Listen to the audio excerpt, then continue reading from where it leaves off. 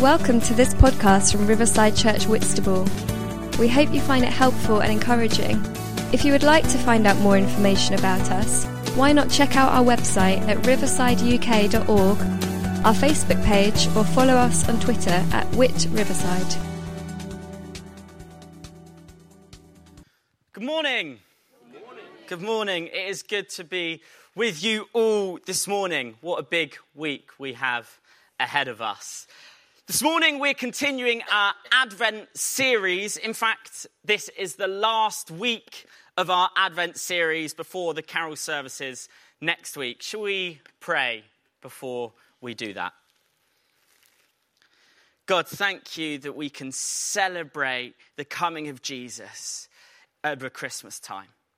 Thank you for this time of preparation for his coming. And God, I just pray that as we look together more about this, God, that we will encounter you and be shaped by you. We pray this in Jesus' name. Amen. So as I said, we are continuing our Advent series this morning. And throughout this series, we've been looking at the aspects of our Christmas celebrations, how they are shaped by the person of Jesus and the nativity story, but also looking at what it looks like for us to be shaped by the person of Jesus as we approach these elements, these celebrations of Christmas. So far, we've looked at, 2 weeks ago, Simon looked at decorating our hearts as we decorate our homes. I'm hoping most people have decorated their homes by now. Hands up if you haven't decorated. Oh my life, so many. Okay. Hands up if that's because you're not going to. Oh, wow. Okay, fine. And then last week, we looked at something else. We looked at the gift giving, what it looks like to give presents in a joyful, meaningful, and selfless way.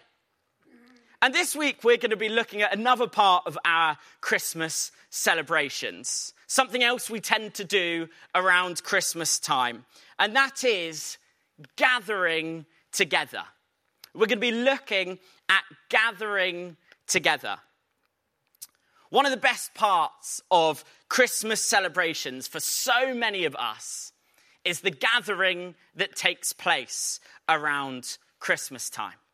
Maybe it's hanging out with people we love and don't get to see that often, or seeing a family member, or even coming together on Christmas morning to celebrate Christmas together at church. For me, the gathering together is the best part of Christmas. It's the aspect of Christmas that I personally look forward to the most every single year. You can take away the Christmas lights and I will still feel excited for Christmas. You can take away the presents and my excitement would not lessen. My bank account would just be healthier.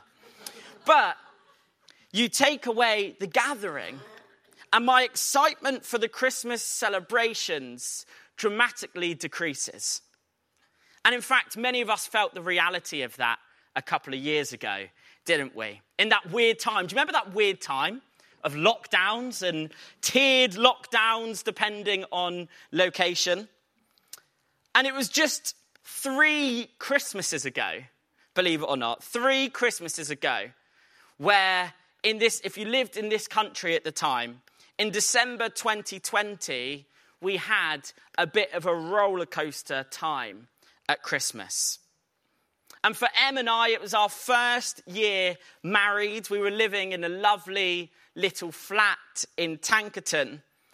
And because of the previous lockdowns, we hadn't really seen our family much at all since getting married in our 30-person wedding in August. And with both mine and Emma's family living over 150 miles away, it was really difficult to ever get an opportunity to see them in person. But we had hope. We were told by one of those exciting broadcasts run from Downing Street that there would be a few days where we can extend our bubble. I mean, even using this language makes me feel a bit sick. a few days where apparently COVID no longer existed. And it was really exciting. So many of us were starting to plan our Christmas outside of our bubble, planning to see people, to see family, and getting excited about what it might look like to finally be with others again, and to do that at Christmas time. Wow, how exciting this was going to be. And then one day before our carol service, it was announced the whole country was back in a full lockdown.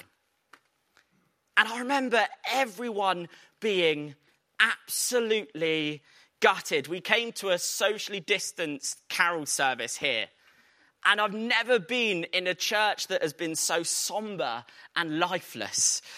Keeley cried as Mark and I sung "Have Yourself a Merry Little Christmas" with the lyrics, "Through the years we all will be together if the fates allow." I mean, it really did feel like we were taking the mick. We felt deflated, we felt let down. Christmas felt cancelled. And now obviously Christmas wasn't cancelled. Jesus' birth still happened a couple of thousand years prior to that moment. And there was still as much reason to celebrate his birth than there was the year before. But the reality of it was that the celebrations felt stale. They felt tinted in sadness for Emma and I, as the two of us in our first Christmas married together, sat having a kind of Christmas dinner at the table together on our own.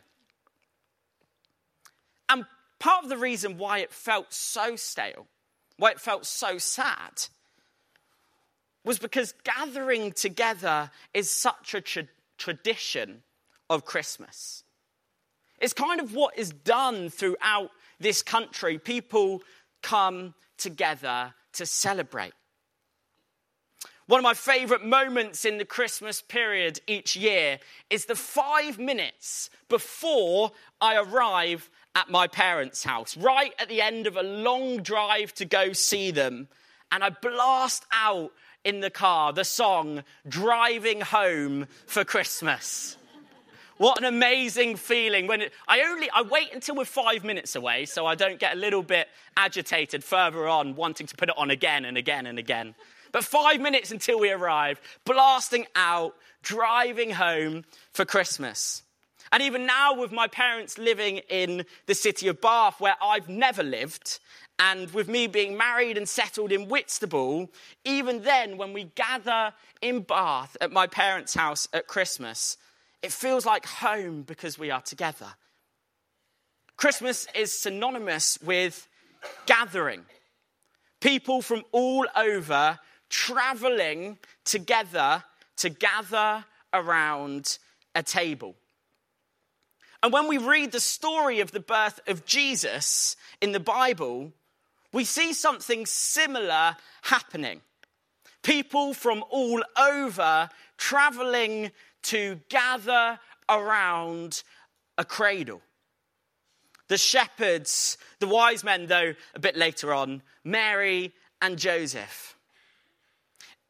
If anyone has those nativity scene sets at their house that goes up around this time of year, it gives this picture, doesn't it, of the mix of people gathering together around a cradle. You have all of the people involved, all of the animals involved, even though they weren't there at the same time. It's nice to just put up and make it look like they were. And they gather around this cradle, and we see this nice little set. The mix of backgrounds, the animals gathering around, eyes on baby Jesus in the cradle. And whenever I see that, I always think to myself, I'd love to press play on that still image.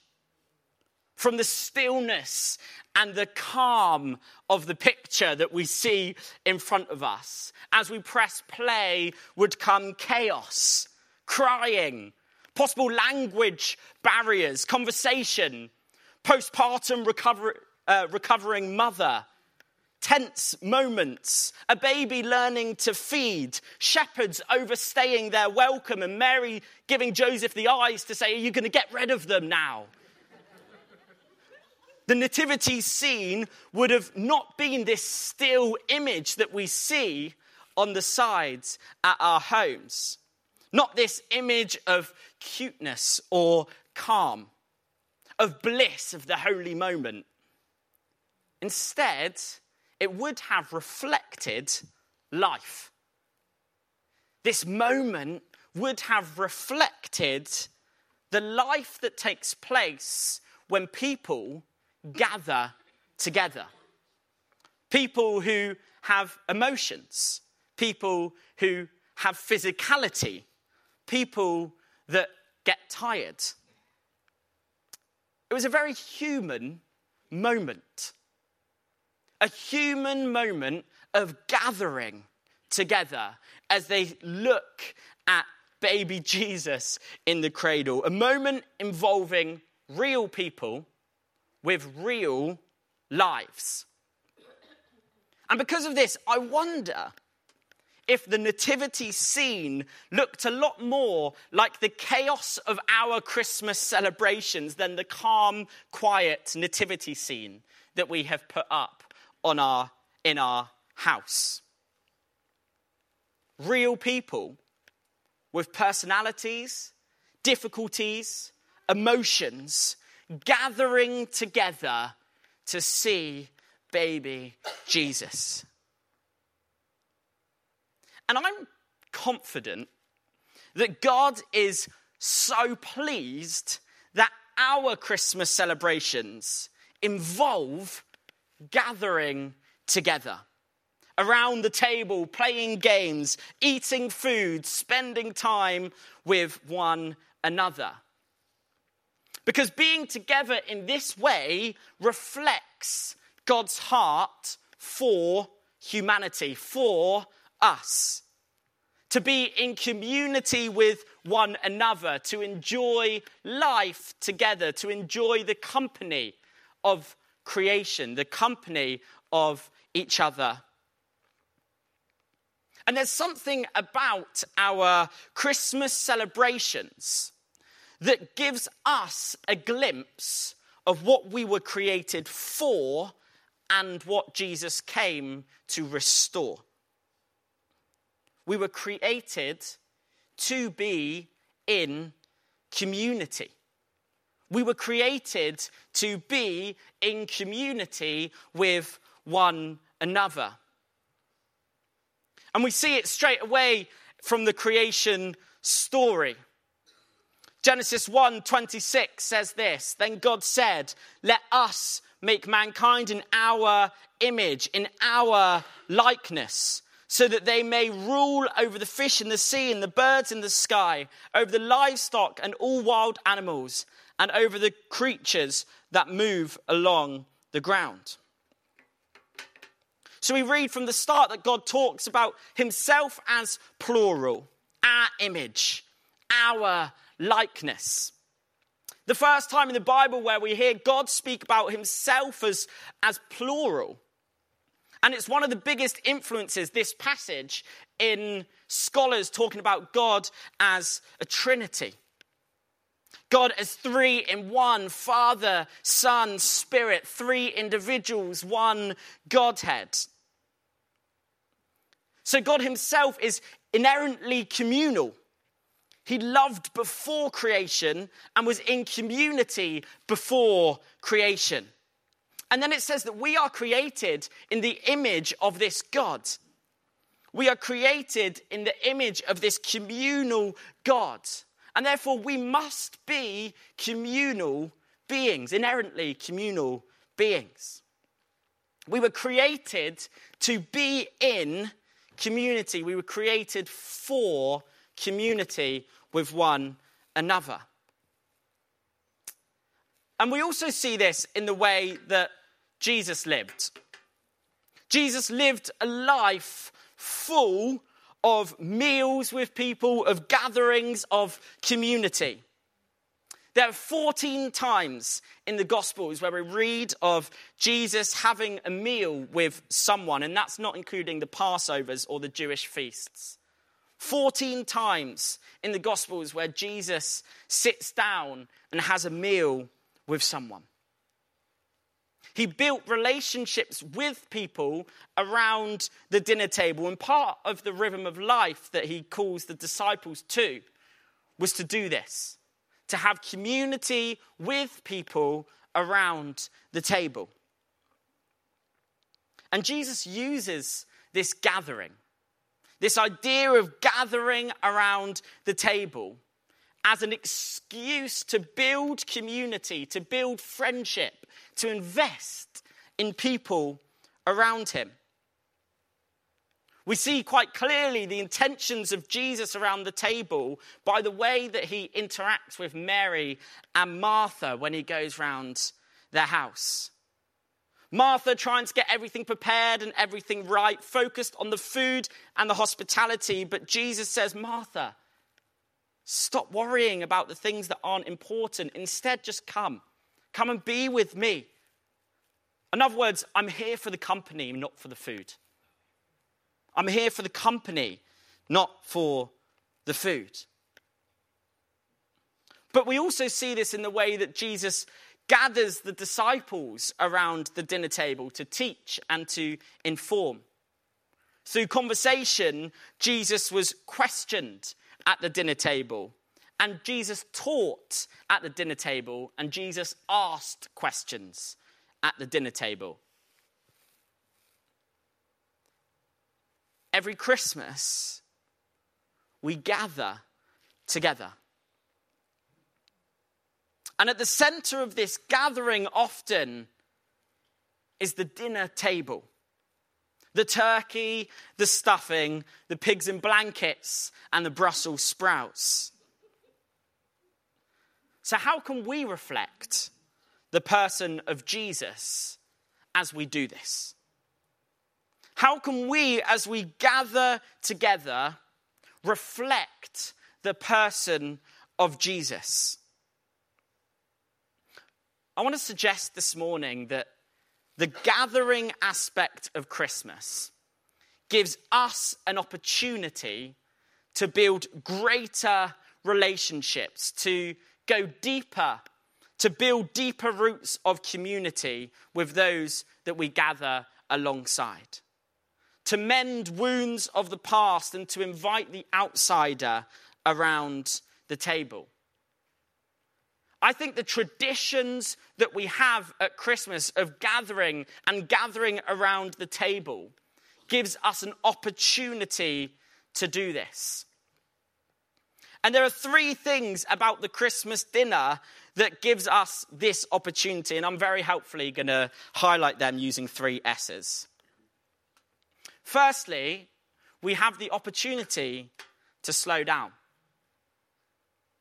Christmas dinner in my house growing up always took such a long time. And this feeling was perpetuated as a child when I was determined to eat my food and then get to my presents. See, in my house, you didn't open any presents. Well, actually, you didn't open your presents from my parents. I had my presents from Santa in the morning. But I didn't open my presents from my parents until after dinner. And I was determined during the Christmas dinner, to eat all that food as quick as I can, and then I can go on to opening what my parents might have got me. And if it was a Christmas where we had guests, I would be particularly frustrated. Because if you have guests, you know that this isn't going to be a quick lunch. This isn't going to be quick. So I'd scoff my food down as quickly as possible, staring intently at everyone's plate to make sure that they are keeping up with my pace. How much food is on their plate?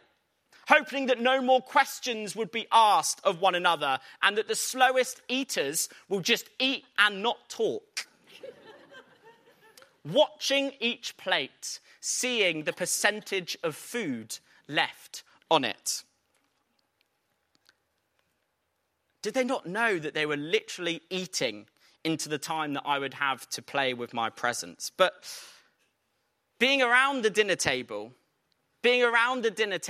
in this moment, it's one of those rare occasions where we can take the opportunity to slow down.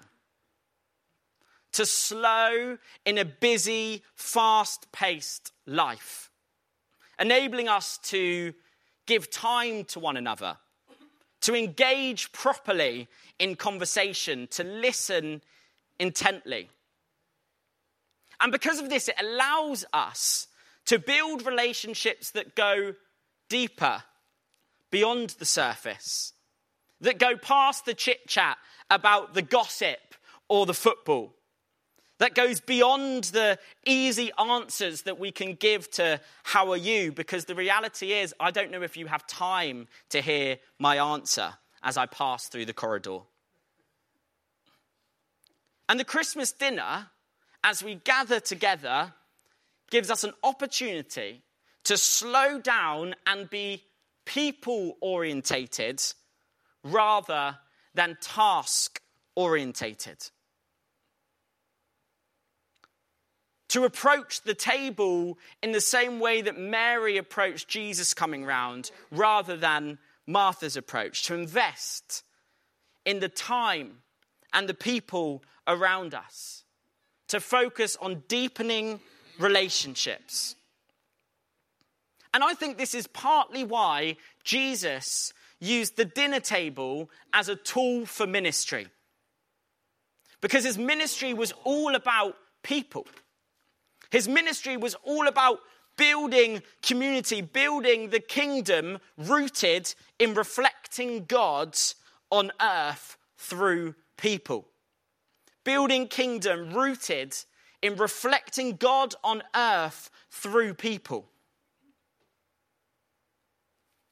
I don't know what your situation is this Christmas, whether you are planning on eating Christmas lunch with some friends or family members, whether it will feel easy or difficult for you, whether you feel close to those you'll be spending time with or feel like the table may be surrounded by tension.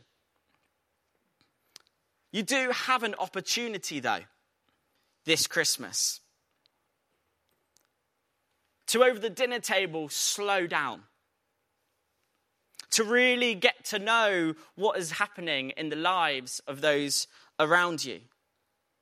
To invest in people. To show genuine care. Not ticking a box, but instead seeking intimacy, friendship, and seeking to support those who are joining you at the table. In short, to be people-orientated as we approach Christmas dinner. And one of the best ways that we do this is through what we can bring to the table. And the second opportunity that I think that we have when we gather around the table this Christmas is to speak up. And by that, I mean to ask good questions. Over the last few years with my family, I've decided that I want to be better at asking deeper questions and having deeper conversations around the table. Being intentional about having these deeper questions. Because it can be so easy, and it is in my family so easy to play games, to talk about football or what's on TV, to talk about the latest gossip or what's happening in my friends' lives, and to do this without ever really seeking to deepen the relationships that we have with one another, without ever opening up and letting my family know what's really happening in my life. So I decided I was going to be that slightly annoying one in the family. And I am the youngest child, so it's my responsibility anyway. So I decided I was going to be that annoying one. And to make sure that within the fun and within the chatter, We would also share our lives, share our dreams, share our faith. And this started a couple of years ago when we were on holiday, where each night around the table, we would have one question that I would ask, and we would go around and give a full answer to. Questions like, what do you want to achieve in the next 5 years? Or what is God saying to you right now? Or even, what's the highlight of your year been and why? And now I know as I say this, many of you are cringing over the idea of these forced conversations. And to be honest, I am myself. I was cringing at myself for asking these questions every evening. But I was willing to push past the cringe in order to invest in deeper relationships. And these questions, these conversations, create a culture of honesty and of sharing, but also a culture of support and understanding as we hear more about what is happening in the lives of those around us. Asking questions is a powerful tool for going deeper. And Jesus, throughout the Gospels, is recorded asking 307 questions. Some questions that can be easily answered, and some that don't have a specific answer, but instead are seeking an opinion or a preference. And he seems to ask questions to give dignity to people, to find out their perspective and to challenge. Questions like, who do you say I am? Or do you believe this? Do you love me? And maybe around the dinner table this Christmas, we can choose to build deeper relationships by asking questions that will seek to know one another in a greater way. If we can push past this surface level chat and ask good questions, we will go deeper in community with one another. Because as we ask these questions and find out about what's on the heart of those around us, we are then equipped to support them and to look after them through what is happening. If we don't know, we can't help. And how do these conversations come about if no one is willing to ask the question? And as we do this, we can build greater roots of friendship and understanding with those around us. We give ourselves a greater opportunity to get alongside and support our friends and our family, to be Jesus in their lives, to live this kingdom call to community as we live out our created purpose to live relationally with others. As we ask questions, we live out the kingdom call to community. And finally, the Christmas dinner gives us an opportunity to support one another. I said earlier that the gathering aspect of Christmas for me is the most exciting and one of the most important aspects of my Christmas celebrations. And I'm sure lots of you feel the same way as I do. But the reality is, not everyone does feel the same way about that. And as I've been talking about gathering this Christmas, you may have been feeling a sense of worry, of anxiety, of dread about what this Christmas is going to look like. Maybe it's because of your health, or someone's close to you's health, or someone you've lost over the last few years, or because of family arguments or tension that you may be feeling around the table, of whatever reason you don't feel excited about gathering. And I hope that if you are feeling that way, that you feel as if you can lean on your church family this Christmas, that you can celebrate Jesus in the midst of these challenges. You can celebrate Jesus in the midst of these difficult gatherings, especially as we come together and gather together for our carol services and Christmas Day service.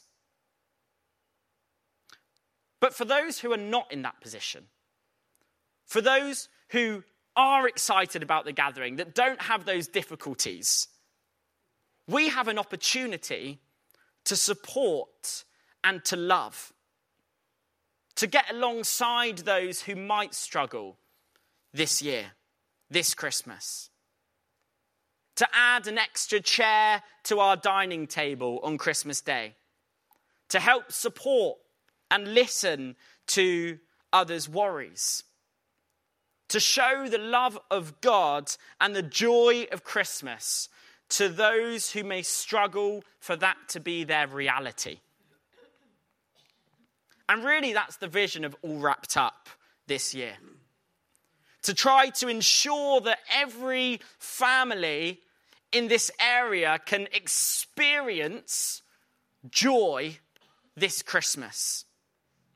A vision that's been bought into by you guys and by the wider community, whether people of faith or not. And it's grounded in a longing to support families in the area by helping them provide presents and a Christmas dinner for their family. Grounded in this hope that they will receive joy this Christmas. And it's something so exciting that we all get to be a part of through God's grace. And it's amazing that so many of us are involved in serving or giving or praying for this event. But our support, our love, our grace for the community this Christmas does not stop at All Wrapped Up. As we get involved in All Wrapped Up, we're not just ticking a box.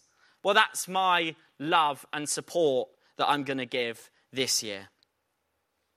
But it continues. It continues in our homes, in our families, in this church, in our communities. To get alongside the hurting, to feed the hungry, to add a chair at the table for the lonely. 1 John 3:17-18 says this: if anyone has material possessions and sees a brother or sister in need but has no pity on them, how can the love of God be in that person? Dear children, let us not love with words or speech, but with actions and in truth. I think that's a really challenging couple of verses to, as we approach Christmas time, to reflect on. What does that look like for me? Do I show genuine love? And by that, I mean in my actions. Do I show genuine love in my actions in supporting those who might have a difficult Christmas this year?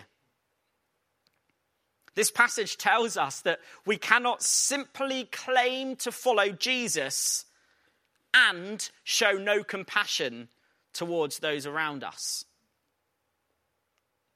It tells us that following Jesus means following the way of Jesus. A Jesus who shows compassion to the hurting, grace to the sinner, who gives time to the unworthy, and a Jesus that came to earth to show love to us. Many of us have heard the phrase that gets bandied around Christian circles a lot, that the church is a hospital for the broken, not a museum for the saints. And it's a great phrase. It's catchy. But we need to grab hold of this phrase with the realization that we are the church. We are not passing on this responsibility of being a hospital for the broken simply by saying a catchy phrase, but instead, we are called to live that out. If we want to say that as truth, that the church is a hospital for the broken, then we need to be exactly that. We need to be people that get alongside, that support, that love those that are broken, those that are struggling, those that are going to have a difficult Christmas. Do we reflect that statement? Do I reflect that statement? Do I seek to support and look after the broken in showing love through action?